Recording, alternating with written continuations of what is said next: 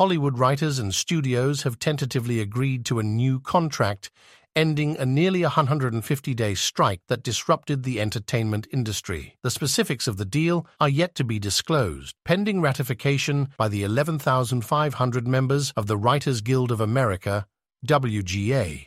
The agreement was reached following intense negotiations involving industry leaders like Netflix's Ted Sarandos and Disney's Bob Iger.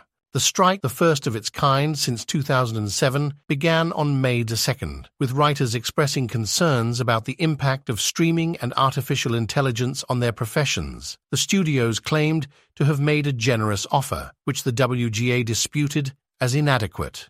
The WGA message highlighted the significance of the deal, asserting meaningful gains and protections for writers across different sectors. Pending authorization, WGA board and council members will vote on whether to lift the restraining order and officially end the strike. California Governor Gavin Newsom praised the agreement, emphasizing its importance for the state's economy and workers' well-being. Mayor Karen Bass expressed gratitude for the resolution and called for a focus on revitalizing the entertainment industry and related businesses.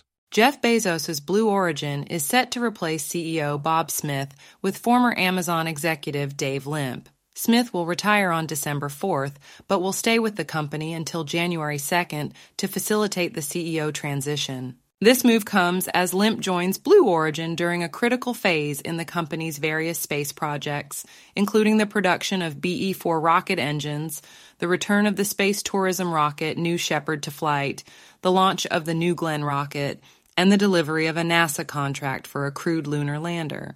Dave Limp, known for overseeing Amazon's Alexa, Echo, and Ring units, will bring his extensive experience in the high-tech industry and growing complex organizations to Blue Origin. His resignation from Amazon, where he spent over 13 years and played a key role in projects like Alexa and Echo, came as a surprise. Amazon has yet to announce a replacement for Limp, but reports suggest they may hire Microsoft product chief Panos Panay. Under Bob Smith's leadership, Blue Origin expanded significantly, with growth in sales orders, team size, and infrastructure.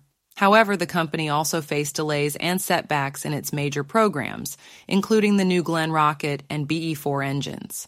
Additionally, allegations of a toxic workplace culture and discrimination issues were raised by current and former employees. Despite these challenges, Blue Origin recently secured a $3.4 billion NASA contract for a lunar lander. In this transition, Jeff Bezos expressed confidence in Dave Limp's ability to lead Blue Origin into its next phase of growth, while Bob Smith remains committed to ensuring a seamless transition and supporting the company as part of Team Blue. Sierra Space, a subsidiary of aerospace contractor Sierra Nevada Corporation, is in the final stages of raising nearly $300 million, according to sources.